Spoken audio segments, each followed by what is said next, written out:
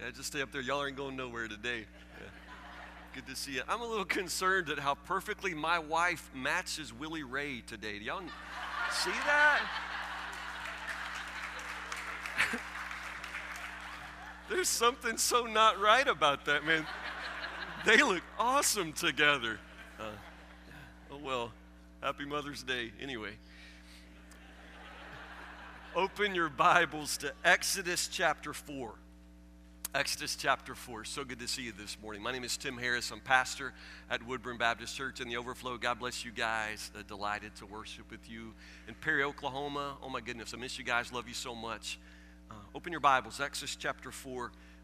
Now in a sermon series entitled Mountain Man, sermons from the life of Moses. And we're going to jump right in here to a part of the story that we usually skip, a passage that's not often read. You're going to find out for obvious reasons, but I hope you'll just be patient and bear with me. This is a passage that's a little awkward in places. Hide your wife, hide your kids, hide your husbands, but we will get right through it, I promise, because it's important.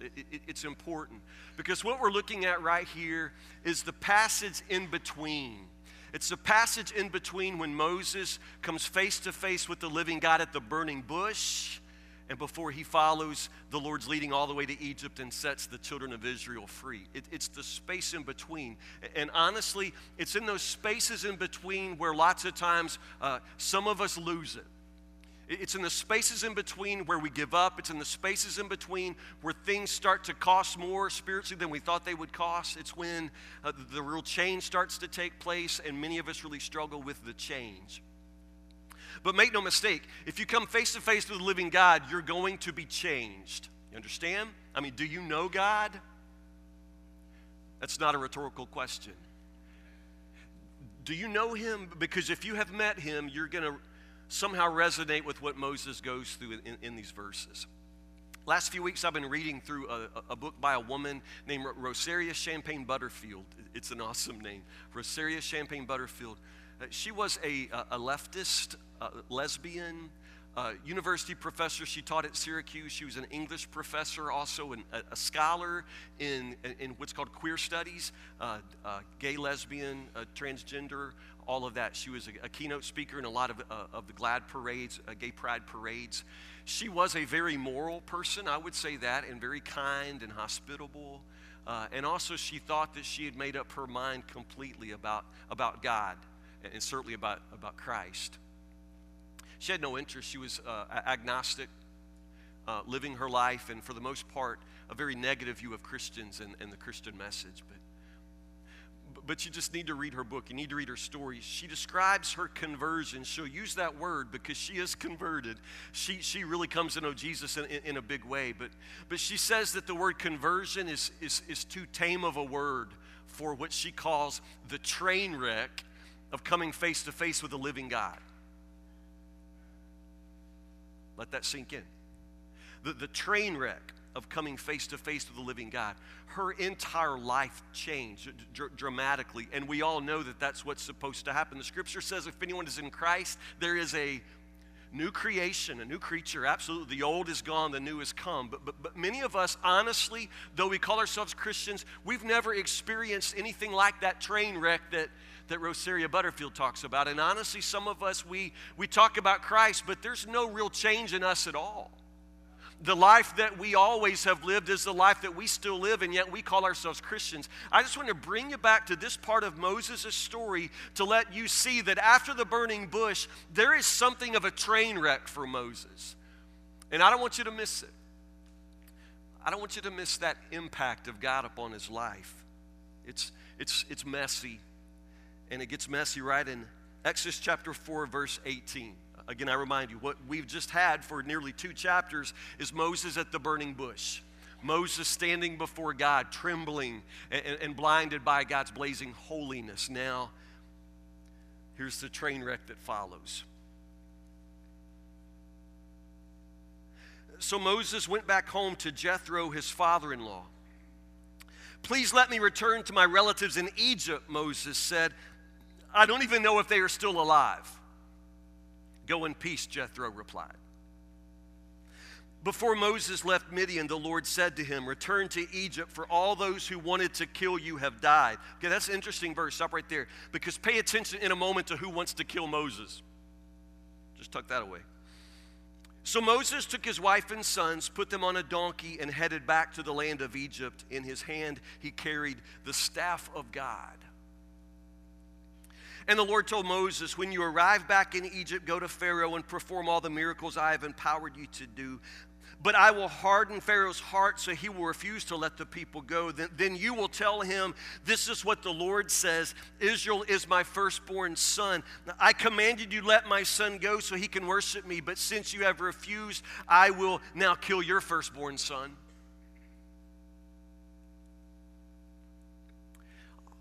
On the way to Egypt, at a place where Moses and his family had stopped for the night, the Lord confronted Moses and was about to kill him. But Moses' wife Zipporah took a flint knife and circumcised her son. She touched his feet with the foreskin and said, now you are a bridegroom of blood to me. When she said a bridegroom of blood, she was referring to the circumcision. And after that, the Lord released him, left him alone.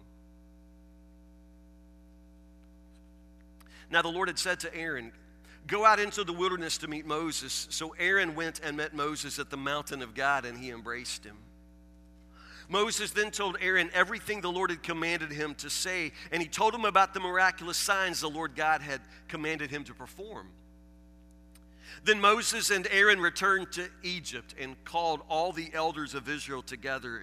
Aaron told them everything the Lord had told Moses, and Moses performed the miraculous signs as they watched. Then the people of Israel were convinced that the Lord had sent Moses and Aaron. When they heard that the Lord was concerned about them and had seen their misery, they bowed down and worshiped.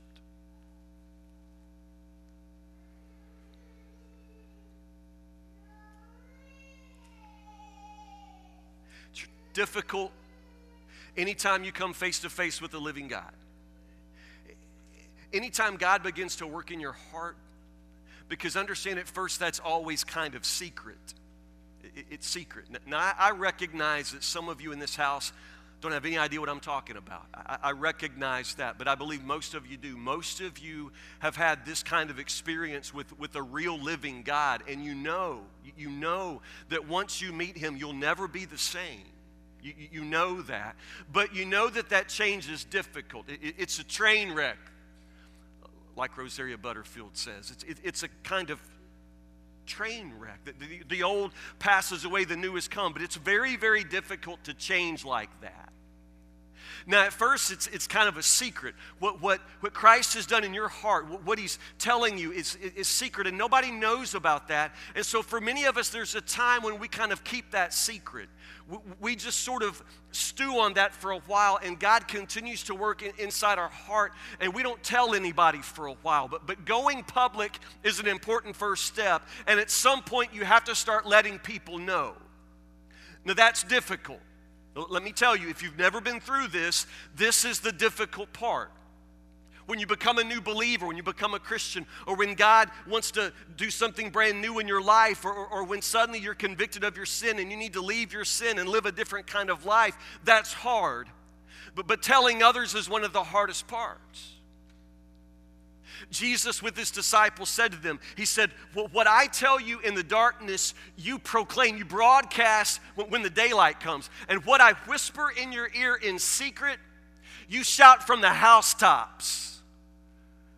So see, this is where Moses is now. He was at the burning bush. God has said something amazing to Moses, but only to Moses. You understand this?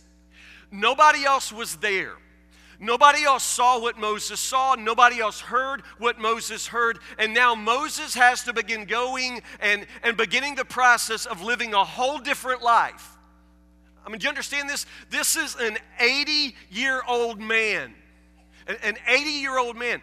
Now, 40 years ago, he had some indication that God had some plan for his life. 40 years ago, he had this sense of destiny. He did believe, according to Stephen's sermon in the book of Acts, Moses actually knew when he was about 40 that God wanted him to deliver the children of Israel from slavery in Egypt. Moses knew that at some point when he was younger, but nothing happened. 40 years ago, Moses tried to take things in his own hand, but nothing happened. And now for 40 years since, he's lived in kind of an exile. A prince of Egypt now tending sheep for his father-in-law on the backside of the desert. You understand? It's been 40 years since he's thought about these things. 40 years since he's revisited this call of God on his life. But now he has come face to face with God. And God, speaking out of this burning bush, has told him, I'm sending you. I'm going with you. You're the one.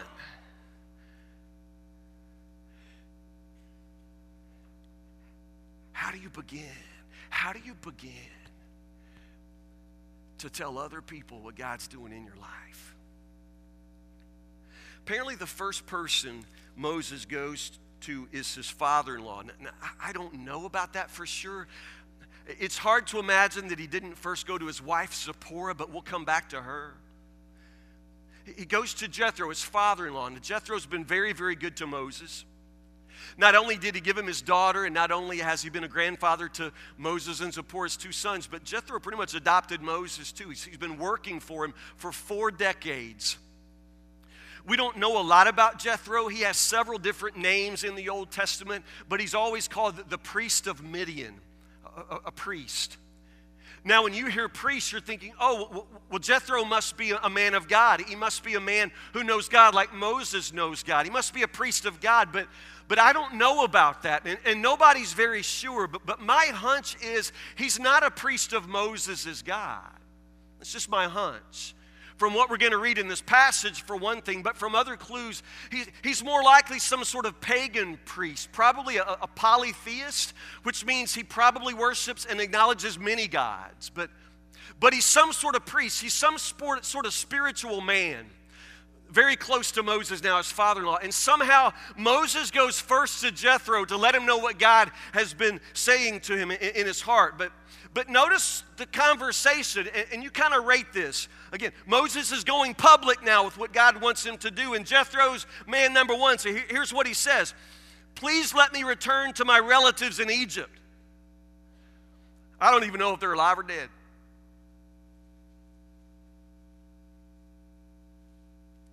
How did he do? I mean, if you're going public with what God has called you to do, how's that? He got the part about going to Egypt in there. He left out the whole part about God. Just kind of says, Jethro, hey, Daddy, listen, I'm going to take the wife. We haven't had a vacation in 40 years, so I'm going to take the wife. The kids have kind of been wanting to see the pyramids. And I'm going to take the wife and kids, and we're going to go to Egypt. I may stay at my sister's. I don't know, she could be dead, but tell me what size. I'll bring you a King Tut T-shirt. You just tell me what size you wear. He doesn't spill it all there. He leaves out the whole part about God. But before you judge him, acknowledge how hard that is. Again, I'm asking you, have you been there? Have you ever tried to talk about deeply spiritual things with people and you're not sure they'll understand? There's a real danger in it because first off, what if you're wrong? I mean, Moses at this point has this audacious calling from God, and he's kind of known it all of his life, but for all of his life, there's nothing that's confirmed that, nothing that's ever pointed him in this direction, and now the bush on fire, but what if he's wrong about that? You understand? I mean, if it really is God in the bush, then Moses is going to be okay, this is going to be awesome, but if it wasn't God in the bush somehow, then Moses is just crazy. He's just crazy, and honestly, since nobody else saw God in the bush, Moses is just gonna sound crazy. Just like any time when you've tried to talk to family or you've tried to talk to your old friends about Christ, you just sort of feel crazy. You know what you're saying is true, you know what you've seen, and you know what you've heard, but they haven't necessarily seen and heard what you've seen and heard, and it just makes you sound crazy. You're not crazy. But you feel crazy. And Moses, at this moment, give him a kind of a break. I don't know exactly how you explain these things to your father-in-law after 40 years of tending his sheep. How could you begin to say, I'm going to be the deliverer of all of the children of Israel in Egypt. I'm going down and I'm going to talk to Pharaoh. What?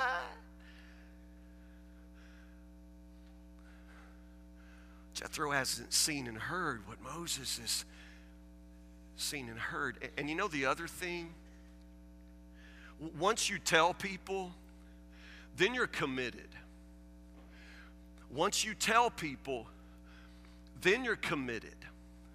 Once you say, I'm going to be a different kind of man, I'm going to be living a different kind of life. Once you say that, then you're expected to do that. Once you say, God has called me to be a missionary, God has called me to be a pastor, or God is calling me to speak to my neighbors about Christ, once you say that out loud, you understand, you're committed now in a different kind of way. And there's some people who read this passage and they question whether or not Moses is fully committed yet. Just based on the way he talks to Jethro here, based on the difficulty of assuming a task like this, some people wonder if at this point Moses is fully committed. I don't know. I imagine that he is. But notice, Moses took his wife and sons and put them on a donkey, and must have been a big donkey, and headed back to the land of Egypt. In his hand he carried the staff of God. Notice this part, verse 21. And the Lord told Moses, when you arrive back in Egypt, go to Pharaoh. I love this conversation. Because when you're wrestling with God, when you're listening to God's voice, it's just amazing how God begins to occupy your thoughts, your heart, just almost 24 hours a day. And this is what Moses is experiencing now. I mean, he's going through all the motions of this gigantic move of his family. He's got his wife and his sons now, and his sons are grown, understand. He's got his family together, and they're making their way to Egypt, but Moses is with them and not with them, because in his head, this is what he hears. This is what's going on in his head. The Lord told Moses, when you arrive back in Egypt, go to Pharaoh and perform all the miracles I have empowered you to do. But I will harden his heart so he will refuse to let the people go. Then you'll tell him, this is what the Lord says. Israel is my firstborn, and I commanded you to let my son go. And since you've refused now, I will kill your firstborn son. And this is what Moses hears. It's this amazing conversation that never stops, going back and forth between Moses and God. And I love that. I experience this. Do you? I mean, just these conversations with God where God talks to me, not audibly, but in my heart. I know his voice, and God tells me things to do, and tells me things that he wants me to do, and things that he's going to do for me. And it's just this amazing kind of partnership. And I want you to see that there's a real partnership here. And in some ways, it's beyond our understanding, because we all know that God doesn't need Moses. God doesn't need me, for that matter, or you. God can do anything he wants, any way he wants, and he doesn't need us. He just doesn't. God could set the children of Israel free in any way that he wanted to do so. He could just do it. And yet God goes all the way to Midian and chooses Moses off the backside of that desert. God wants to use Moses. And it's a real partnership. And you need to understand this. It's a real partnership. God is giving some things over to Moses here. Because I know what you're thinking. You're thinking that Moses is going to help God, kind of like, anybody ever raise kids? Let's say you're in the kitchen and you're making a cake and you're stirring and you're trying to get this thing done by lunchtime, and you're stirring the cake, and your kid comes up and says, Mama, can I help? And what are you thinking? You in this kitchen is the last thing I need right now. Now what you're thinking? I mean, if you really want to help me, go outside. You know, at our house when we were raising our son, we called it unhelp. You know what I mean? You know how your kid can unhelp you? It means when they're actually trying to help you, they're really just in your way. They're trying to help. They're really just messing things up, because this is what happens when you give responsibility to someone who's really too small for it. That's why when you're baking the cake and you're stirring and your kid says, Mama, can I help? You say, sure, you can help. Sure, of course you can help. And then you give her like a little bowl and say, here, stir this. Just an empty bowl. Stir. You stand right over here. You're really going to help Mama. You just stir in this bowl. Yeah. In other words, you just give her nothing to do just to get her over there. And you say, your Mama's a helper. You just keep stirring in that bowl. Yeah. And even the kid knows she ain't doing nothing. So you throw some chocolate chips in the bowl, thinking she'll just eat chocolate chips and forget to stir. But the bottom line is, she's Mama's little helper, but the whole aim of this is to keep her out of your way, because Mama don't need help. And I promise you, if Mama don't need help, God doesn't need help either. Doesn't need anything from us. God is not waiting for us. He's not dependent upon us in any way. God is sovereign. God is powerful. God can handle it. And yet, and this is the mind-blowing mystery of God, and yet it somehow delights Him to involve us in His work. Not just in the here. You stand or you stir your God's little helper. You stir in this bowl over here. God doesn't give you some sort of made-up imaginary job to do to make you feel special. He gives you the real job, you understand? He doesn't give you the play tools. He gives you the chainsaw, baby, you understand? He puts power in your hands, and He gives you a job to do, and this is not play acting. God and Moses are genuine partners here. This is a genuine partnership, and it's amazing, and it's very difficult to understand that God in His sovereignty would actually turn some things over to a human being like Moses, or me, or you, but God will do that. And when He does that, you know there's a risk involved. God could do this quicker. God could do this more simply. God could do this in some ways better without us. Moses is going to slow this whole machine down. Do you know this? And God's going to watch Moses mess some things up. But somehow to God, it's worth it. Somehow for God, there's more glory that comes to God when He will step down and use us, empower us. So all the way to Egypt, God is talking to Moses. He's sharing information with him. And notice that there's certain things that God says, now I'll say this, but then you say this. And I'll do this part, but then you're going to do this part. This is a real partnership. And I know some people, their theology won't allow for this, but we're reading the Bible here. And this is real. God is going to involve Moses in his mission in the world. And Moses is not superfluous in this. Do you understand? He's not beside the point. He's not unimportant in this. And neither is Moses' family. This is the really hard part, and I apologize for this portion of Scripture. If it alarms some of you, I'll try not to paint a picture for you. But there in verse 24, when it says, on the way to Egypt, at a place where Moses and his family had stopped for the night, the Lord confronted him, was about to kill him.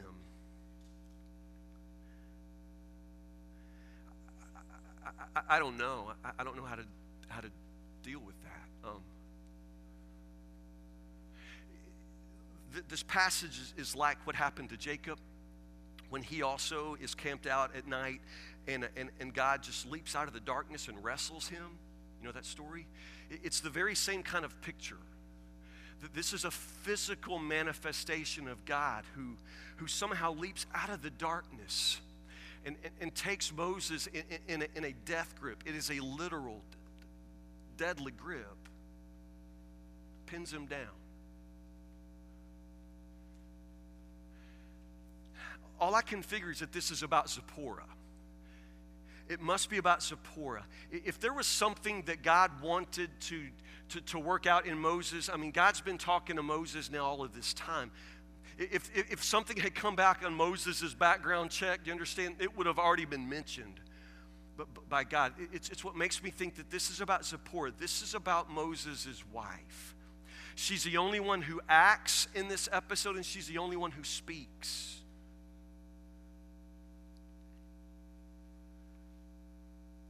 It's about circumcision. Ask your daddy. It's about circumcision, which from the time of Abraham was a command of God with the covenant, with the agreement with God's people. The command was that all of your male children will be circumcised, and anyone not circumcised will be cut off from the people of God.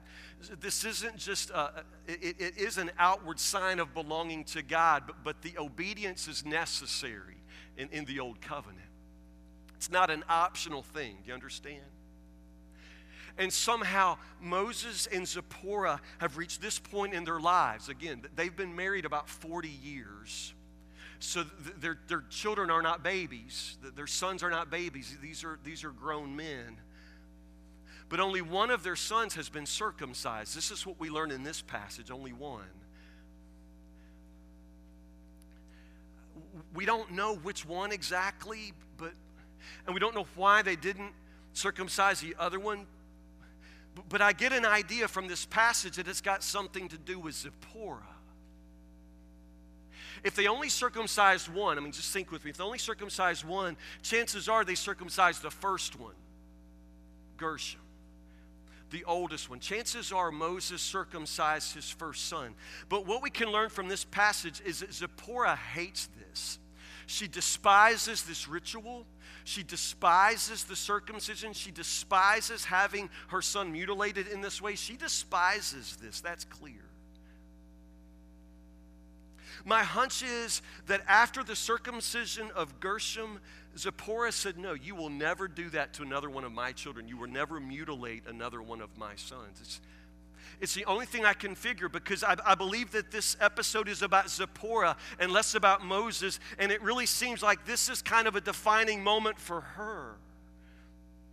Now, I don't understand. I get the idea here that somehow Moses had not talked about all these things with Zipporah, or at least they never learned to agree about these things. I just don't know. All I know is Moses, this man who God has had his hand on from birth, is now married to this daughter of what I believe is probably a pagan priest. And I don't know how Zipporah feels about Moses or his God, but at the end of this story, she rejects them both. Do you see that? Just bottom line, let me back off a little bit and say one thing, especially to all of you who are single, especially young people. When it comes to serving the Lord, when it comes to your spiritual life, one of the most important decisions you will ever make is whom you marry. One of the most important decisions you will ever make in serving the Lord is that person you marry. You choose very, very carefully. It's amazing how picky people can be, especially these days, how picky young people are when they're just wanting to go out on a date or just thinking about somebody to marry. Very, very picky in some matters. I heard one woman say, I just don't think I could marry a man who wears those short black socks. Seriously? Yeah. One guy said, I looked at her and she was just beautiful. She's just beautiful. Then she turned around and I thought, oh my goodness, dirty elbows. Can't be with a woman with dirty elbows. Wow. Really, really picky. Really picky we are about things that don't matter, but then we seem very, very lenient on the things that actually do matter. And it's troubling. Troubling. Had a father say to me, listen, Brother Tim, my son's dating a girl of another race. I said, is she a Christian?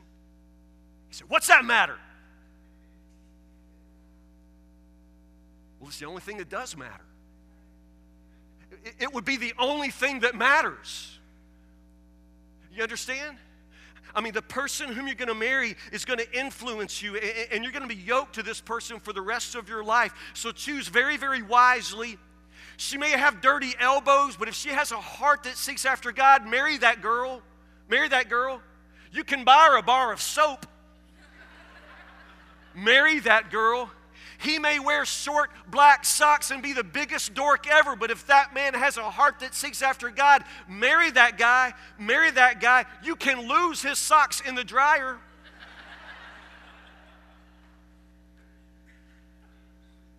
But you can't change his heart. So somehow Moses is married to Zipporah, and when it comes to spiritual things, they're not together. They're not together. So on the way to Egypt here, this is a point where Zipporah's got to decide. And so I don't understand this. I just don't. But God comes out and just pins Moses to the ground. This is a physical, violent, brutal manifestation of God's presence. He has Moses pinned down, and somehow Zipporah knows exactly what God wants. Did you see that? She knows exactly what God is demanding here, obedience. And she actually gives God what he wants. She does exactly what God wants, but she despises it. She despises it. And in that moment, she finishes the deed. She throws the bloody tissue, and then she says, "You are a bridegroom of blood to me." And honestly, we don't know if she's talking to God or Moses. Bridegroom of blood. And this is the point where Zipporah turns back. She doesn't go to Egypt, you understand? She's not there from then on. This is the point where God's impact on Moses' life separates him. Zipporah's not going to be beside him as he does God's will. She's not going to be there. She turns back. It's just part of the train wreck for Moses. You understand how I'm using that word? I don't mean it's altogether negative, but it's messy and it's painful. I mean, when God impacts your life, I mean, it's an impact. It's not some little gentle, warm, religious kind of thing. I mean, when God impacts your life, it's like a collision, like an automobile collision with a body count. You understand? It is dramatic. When Paul and Jesus later talk about what it's going to be to come to Christ, to experience salvation in him, to be converted, the closest thing they can use to describe it would be death. It's like dying. So my question for you is about the impact of God in your life. I mean, so many of us talk about being saved and being converted and knowing the Lord, but honestly, where's the impact of God upon your life? At whatever point you met God, was there a change? I mean, was there a real turning from an old life? Because honestly, so many people continue to take the name of Jesus but live like the devil. You've got to understand that contradiction. You've got to understand that if anyone is in Christ, there is a new creature. Old things are passed away. And when those old things pass away, it's something like a death. It's something like a train wreck. I mean, there for a while, everything you know is gone. Somehow, in our preaching of salvation, we don't often prepare people for that train wreck of grace. That amazing, beautiful moment of collision when your life collides with God and His power and His grace and His mercy. You're not going to come out of that alive, the Scripture says. It's going to be something like a death. You're going to be slaughtered by His love. But at the same time, at that moment when you die, that's when your life begins. I mean, truly, this is what Scripture says. At that moment, when your old life ends, a new life begins, but not one moment before. Do you understand that? Not one moment before. You have to allow Him to change you, to convert you. You've got to let Him take that old life away. You've got to turn from your sin.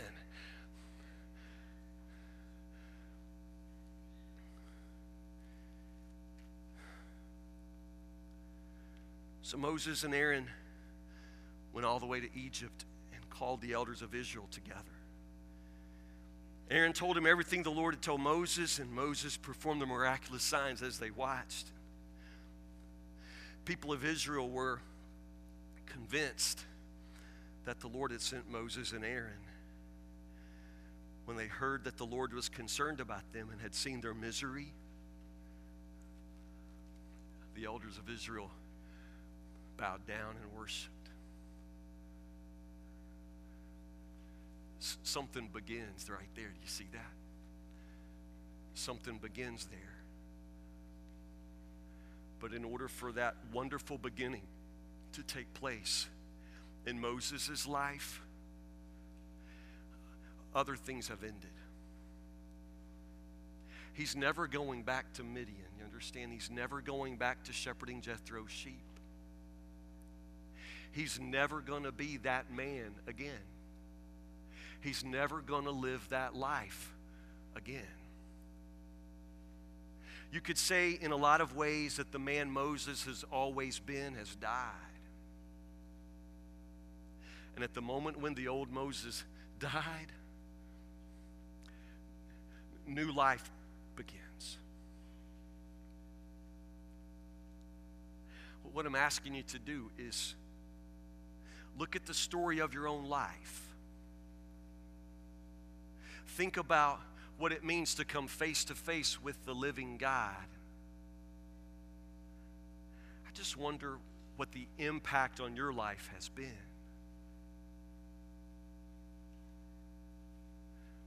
What is the impact of God on your life?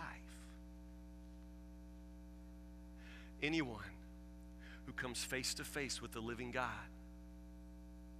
is going to be changed. Pray with me.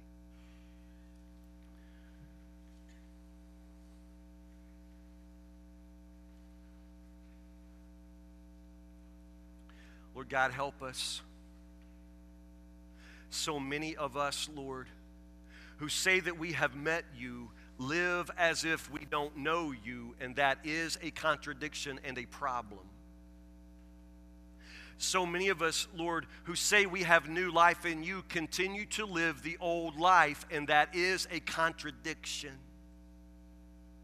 So many of us, Lord, who say that we've read the Bible and we continue to go to church, we show no evidence of a genuine impact of your grace and your power and your love upon our lives. And the fact that we remain unchanged, unconverted, Lord Jesus, is a contradiction of the gospel. Lord Jesus, some of us just simply need to meet you, to know you. We simply need to put to death the person we've always been. We need to leave the life we've always lived. We need to be new people, and that is not in our power.